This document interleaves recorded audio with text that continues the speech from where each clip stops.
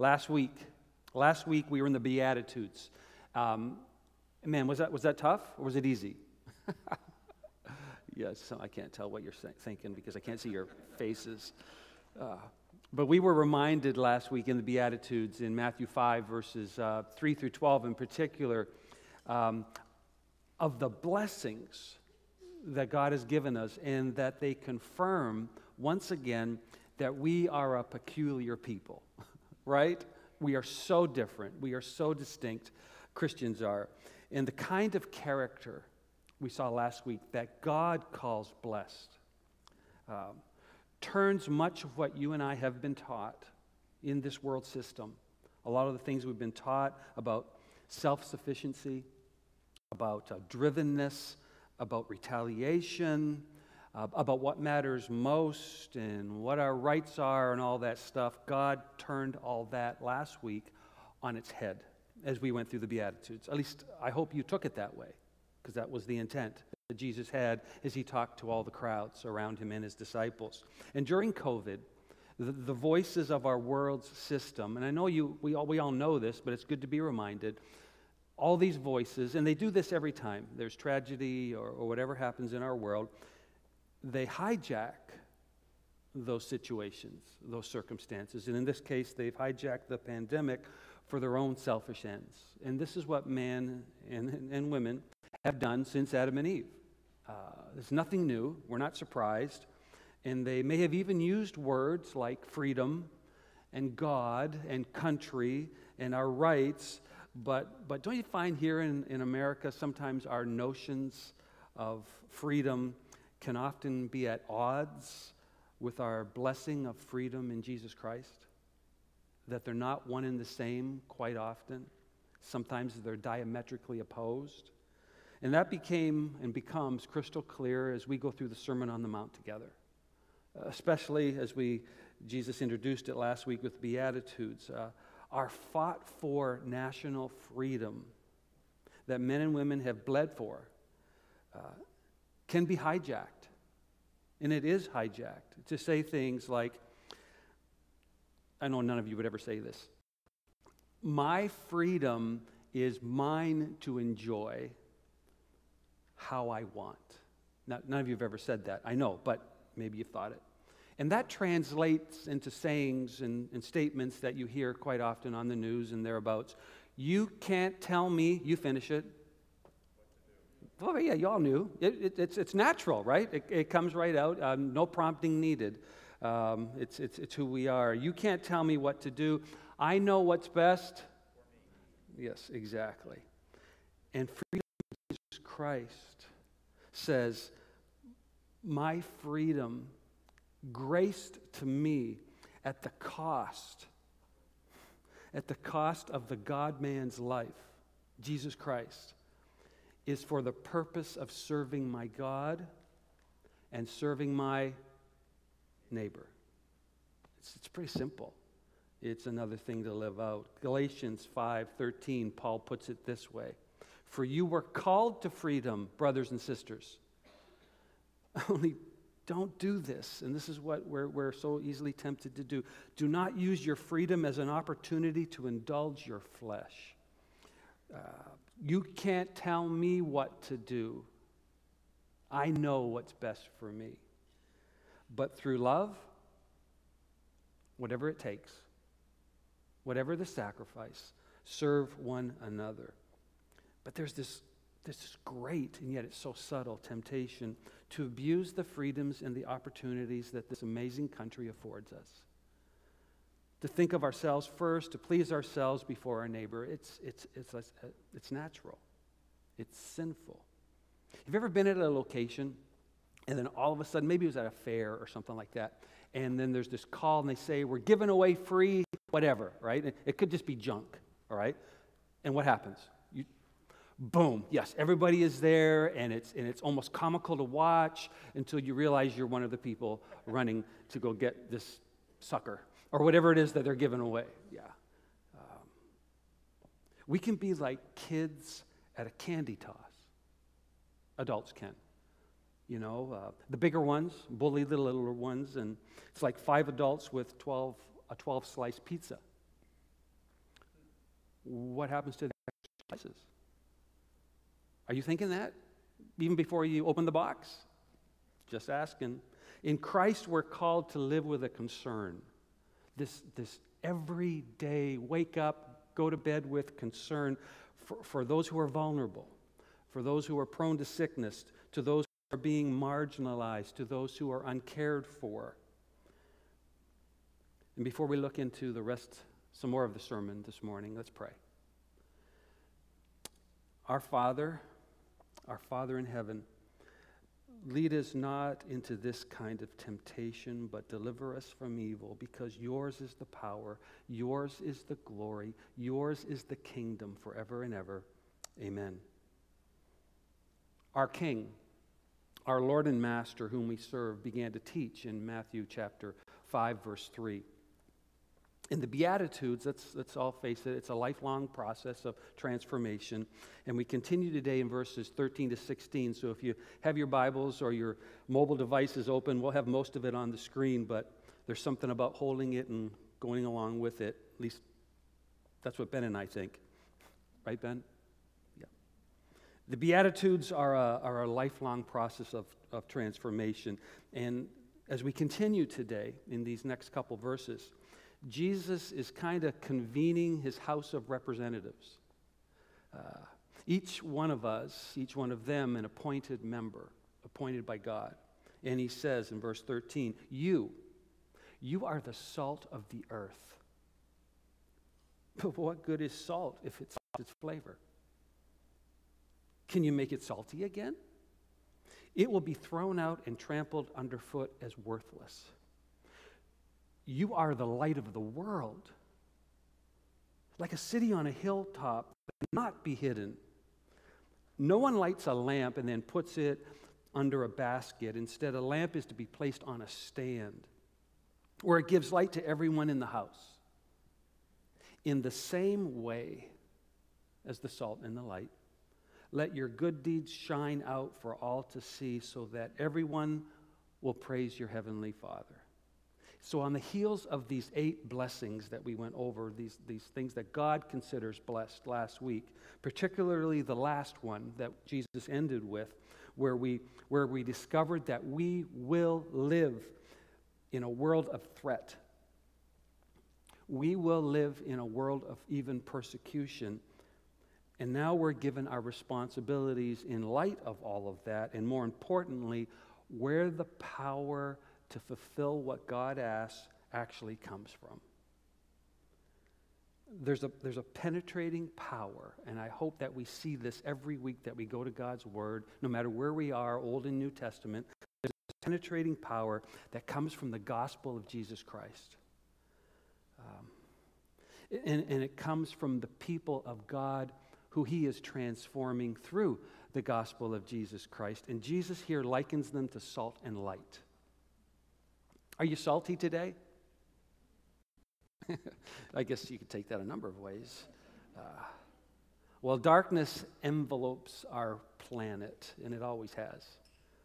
While leaders on our planet, in every country, look quite hopeless and helpless at times, there has always been the light of the gospel. And that's our hope. That's our living hope. That's what gets us up in the morning, right? And in verses 13 to 16, they come appropriately. Of course, Jesus is preaching the sermon, so everything's appropriate. But they come appropriately right after the Beatitudes. And I love that because it's we, the little people, as far as the world and its system is concerned, we, the humble, people with no merit, who admit they have no merit of their own, but who have accepted and been blessed by God, who have been saved by grace through faith in Jesus Christ, death on the cross and resurrection from the grave of God's Son, for our sin debt, our unrighteousness. And we have been enabled.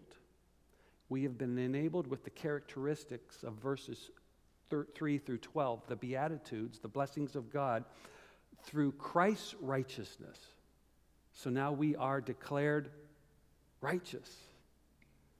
See, By God's grace, we can do this. And we've been enabled with the characteristics in order to glorify God by being salt and light. So we're going to take a look at, what does that mean? What does it mean to be salt? What does it mean to be light? Blessed? Yes, we are. But what's our responsibility? Because it can't be for ourselves. It never is. Well, if we display the characteristics of the Beatitudes, all 8, the lifestyle that God calls blessed, we will be salt and light. We will not be able to help being salt and light. Salt. What do you think of when you think of salt? The ocean? What? Steak. Yeah, that's a good one. Yeah. There's this purity, first of all, about salt. When a Jew would bring a sacrifice to the temple, it would be salted before it was offered. There's this idea of purity, of cleansing that comes from salt. And that's a huge concept that Jesus is capitalizing on here. It's a concept that he's setting up for us to understand that our lives are to be salted, living sacrifices to God. Consider how Paul, much later than this sermon, later on, compares our daily living, our daily lives, when we get up in the morning till we go to bed at night, that they're lived before God as living sacrifices. Romans 12, 1 and 2. I appeal to you, therefore, brothers, by the mercies of God, to present your bodies as, here it is, as a living sacrifice, holy and acceptable to God, which is your spiritual worship. Do not be conformed to this world, but be transformed by the renewal of your mind, that by testing you may discern what the will of God, what is good and acceptable and perfect. That would be the Beatitudes. That's the will of God for my life and for yours as a follower of Jesus Christ. So we are salt. Why? Because of something we did? We are salt because God has infused us with salt. He makes us living sacrifices. We are not acceptable to be offered as sacrifices. We do not have the wherewithal within ourselves to live out the Beatitudes. Oh, people try. They work really hard. They say, I'll do better. Religions have been formed around these characteristics, but they all fail miserably. God had to provide the acceptable sacrifice to make this all possible, to spare us from the death penalty. And upon trust in that sacrifice of Jesus Christ on the cross, he also is transforming us into salted sacrifices to represent him in this life, here and now. And salt is not just pure, has that idea of purity, but salt is a preservative. Whatever is good in this world is from God. And we have been asked to keep it wholesome. God's followers, we're supposed to oppose whatever is corrupt. We are to penetrate society. We really are. But here's the caveat. In quiet and peaceful ways.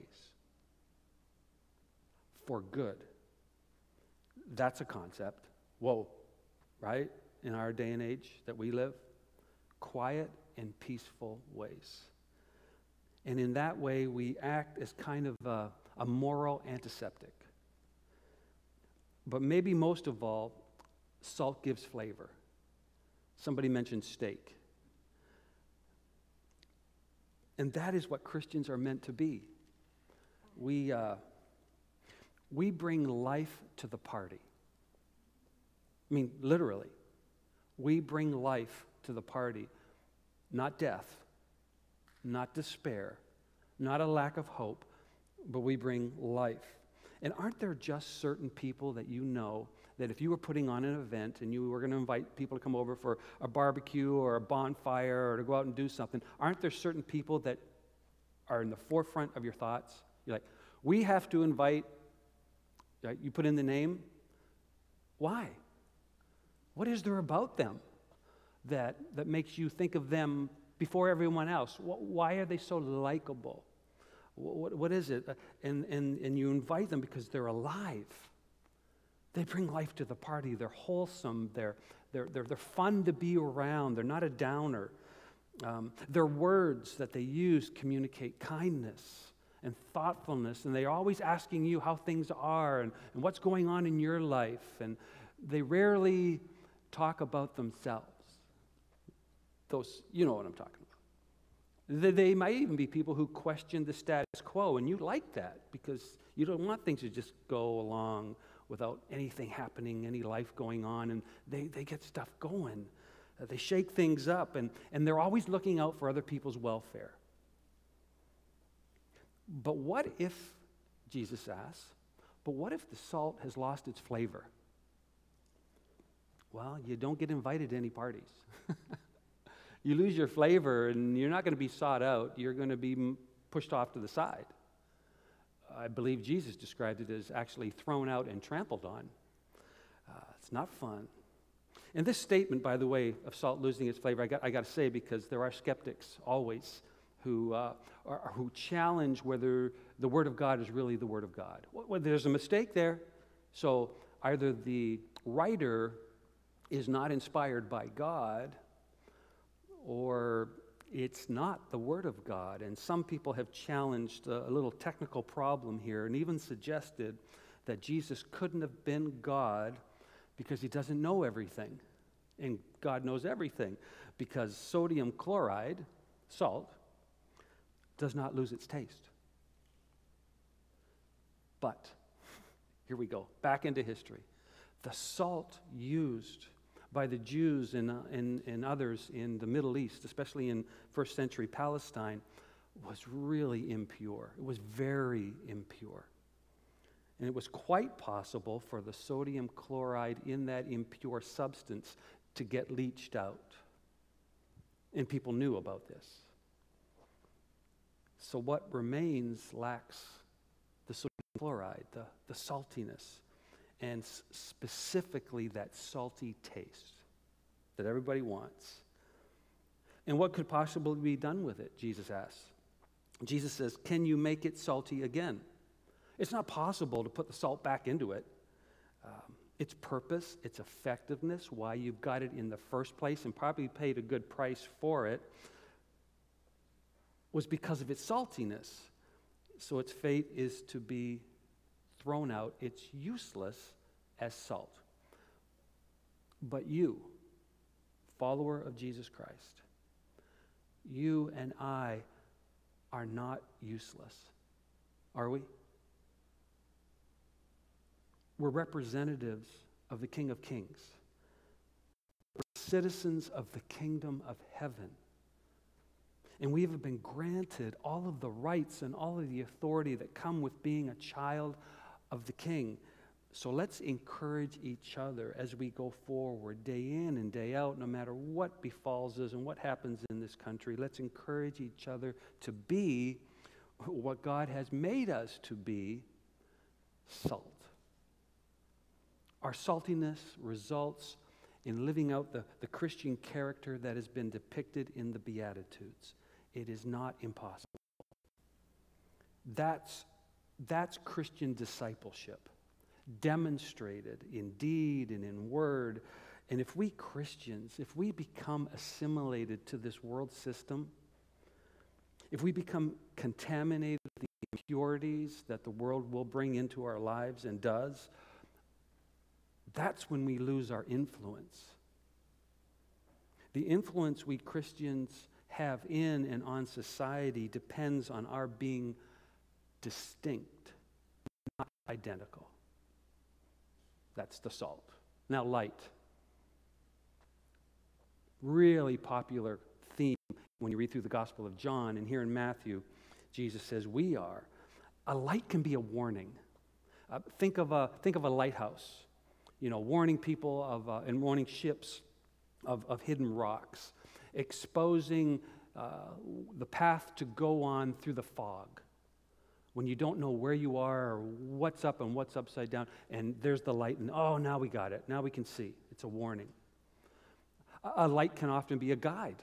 Think of being shown the way you're supposed to go because you have a flashlight in a dark forest pathway, showing you what's coming, what's ahead. Think of driving your vehicle on a country road on a dark, cloudy night without your headlamps. Darkness is not something to be played with. Darkness is not something to take advantage of or to be ignored. As teenagers, my friends and I could be completely stupid. Can I get a witness? I mean, when you think back on your teen life, are you sitting here today saying, how am I even alive today? Right? Because you're just, sorry for teenagers, we're just idiots. We would drive, so parents, you can talk to your kids after about this, but we would drive on a dark country road, like 4 or 5 guys packed into a car, because that's what you do, and turn the lights off while still barreling down the country road. Dumb? Absolutely, yes. Stupid, thoughtless, senseless. Enlightening to what the fear of darkness really is? Yes, absolutely. Have you ever heard a teenage boy scream in terror? Yeah, there's always that guy in the back seat, and everybody else wanted to, but it wasn't cool, so we just let one other guy do it. And here Jesus is referring to a light because it is visible. Because in darkness, lights are visible. Duh. Don't turn your lights off in the dark. That's dumb. It's visible for a reason. There's no excuse for secret discipleship, secret Christians. There's no excuse for people not to know we're followers of Jesus Christ after they know us for a while. A city on a hilltop that cannot be hidden. That's how Jesus put it. You don't take the trouble to light a candle in order to immediately blow it out, right? Or to hide it. It's lit because it's needed. It's desperately needed because there's darkness. And it's the only thing that can penetrate the darkness. And all this is possible only because Jesus Christ is the light of the world. That's why we can be salt. That's why we can be light.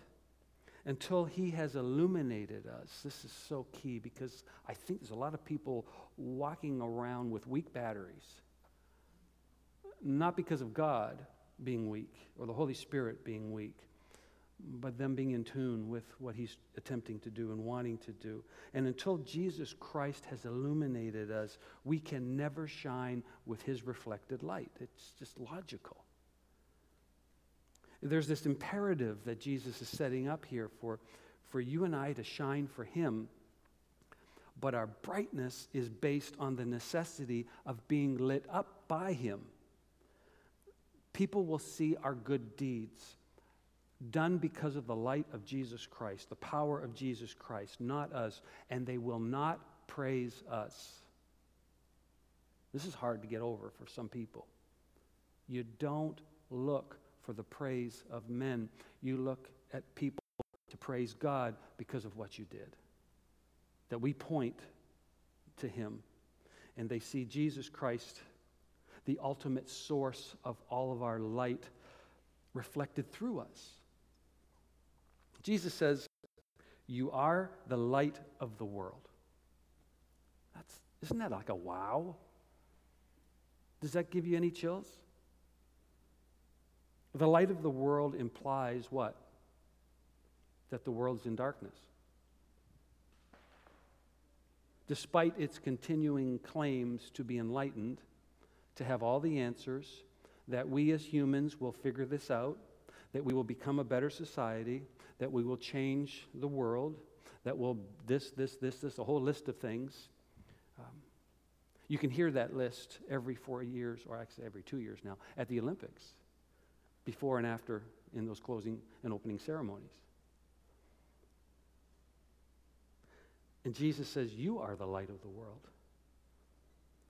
But isn't that an expression that should only be given to Jesus? John 8:12, Jesus said, I am the light of the world. Whoever follows me will not walk in darkness, but will have the light of life. In chapter 9, the next chapter, verse 5, Jesus says, as long as I am in the world, I am the light of the world.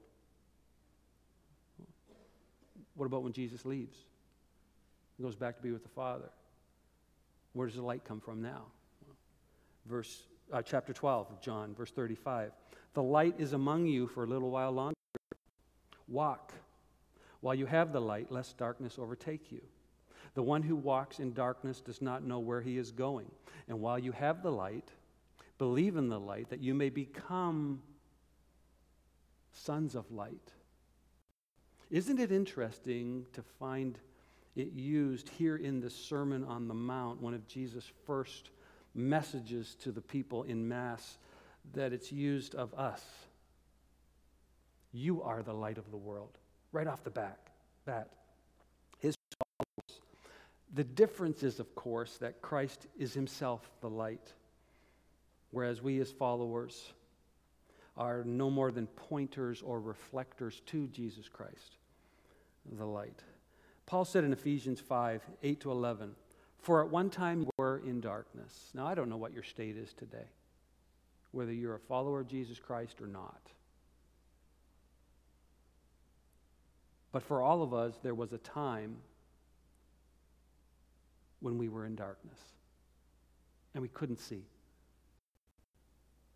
But now you are light in the Lord. So if that is true for you, walk as children of light. In other words, the Beatitudes. For the fruit of light is found in all that is good and all that is right and all that is true. And try to discern what is pleasing to the Lord. The Beatitudes.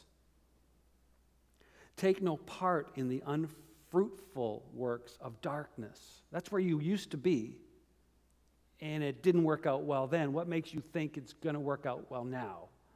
Nothing's changed, but instead expose them like someone did for you. Philippians, Paul puts it this way in chapter 2, verses 14 and 16. Do all things, boy, this is like for our day and age. Do all things without grumbling or dispute. Aren't you tempted to grumble and dispute at times? When stuff happens, when you're told, yeah, I am too. That you may be blameless and innocent, children of God without blemish in the midst of a crooked and twisted generation. That's where we live. That's where you and I are at. Among whom you what? You're going to shine as lights in the world. What kind of shining is the church community, our Christians, doing in our culture today? On Facebook, in blogs, in the news, even news stations that would make us think that they are Christian. Holding fast to the word of life. God ordained that you and I would reflect the light to the world and bring the world to the light in this very peculiar way, as the Beatitudes point out.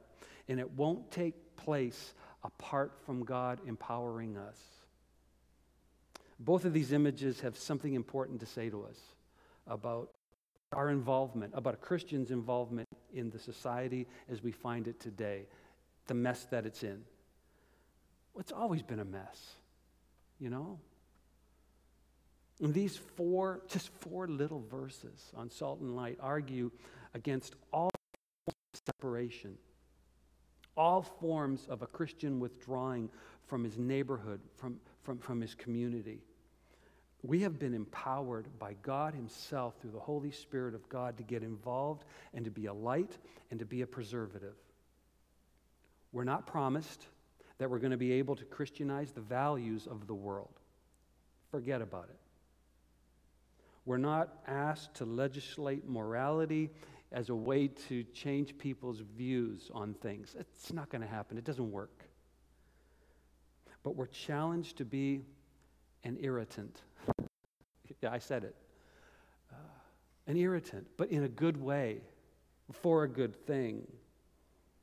You know, it reminds me of like, did you ever have this precious person in your life, like maybe a grandma or grandfather, who always had your best interests in mind, who treated you so kind and well, but they would warn you, she would warn you about making bad choices in her own way, because she's seen it, she's done it, she knows it. Yes, different era, different time, same sins. Nothing's changed. And it's usually later, as you reflect on your life, that her saltiness, her light, and that's when you remember it. And that's when you acknowledge that, Grandma was right. Well, people in our circles who we rub shoulders with, well, we're not rubbing shoulders anymore, but who we're 6 feet apart from, well, people in our circles see us and remember us in that way. That we marched to a different drumbeat, definitely to a different calling, but we did it with their best interests in mind. The basic truth behind the of salt and light that Jesus is using is that the church, you and I, and the world are very distinct communities. There could be nothing more opposite. And on the one hand, there's the world, and on the other hand, there is you, follower of Jesus Christ, the King. And it's true that these two communities, the world and you and I, are related to each other. I mean, we're humans. We all have a sin nature, but their relatedness depends on their distinctness. And it's important for us, you and I in the church, to see this so clearly today, because it's so fashionable now, even in the church, maybe even especially in the church, to blur the distinction between the church and the world with the idea that that would make us more acceptable, that more people would come to church if there wasn't a distinctness. To refer to all humanity indiscriminately as the children of God. Are all people created by God? Yes. Are all people therefore the children of God? No. But we don't want to offend anyone. Yeah, because Jesus never offended anyone. We don't want to lose numbers, because that's what is the sign of success. And we definitely don't want to lose any giving and offerings. Sorry, but we taste different. And we have the light of Jesus Christ that exposes all of that as folly. Did you notice that the Sermon on the Mount described what a Christian is first, before talking about what a Christian is supposed to do? For Jesus, obedience grows out of being blessed by God, the things that God calls blessed. The statement of our condition, who we are as citizens of the kingdom, blessed, precedes the demands for discipleship. And if you think the salt and light was big, it's coming. Next week, we just go bang, bang, bang, bang, and hit them all. Does the very idea that you as a Christian can exert a healthy influence on your world stop you in your tracks? When you think about your family, your friends, people you work with, your neighbor, what possible influence, you say, could I, living out the Beatitudes, exert in this hard, cold world? What lasting good can a poor, meek, mourning, merciful peacemaker do? Aren't we just overwhelmed with the flood of evil on our present planet, especially when we're in a small minority and shrinking? Jesus did not share that kind of skepticism. He didn't see it that way at all. The world will undoubtedly persecute you, he said. Yet I'm asking you to love that persecuting world. Incredible as it may sound, Jesus referred to a handful of Palestinian peasants with this sermon, sitting around him on a mountain to be salt and light in one of the most merciless, dominated world systems, Rome, that the world has ever known.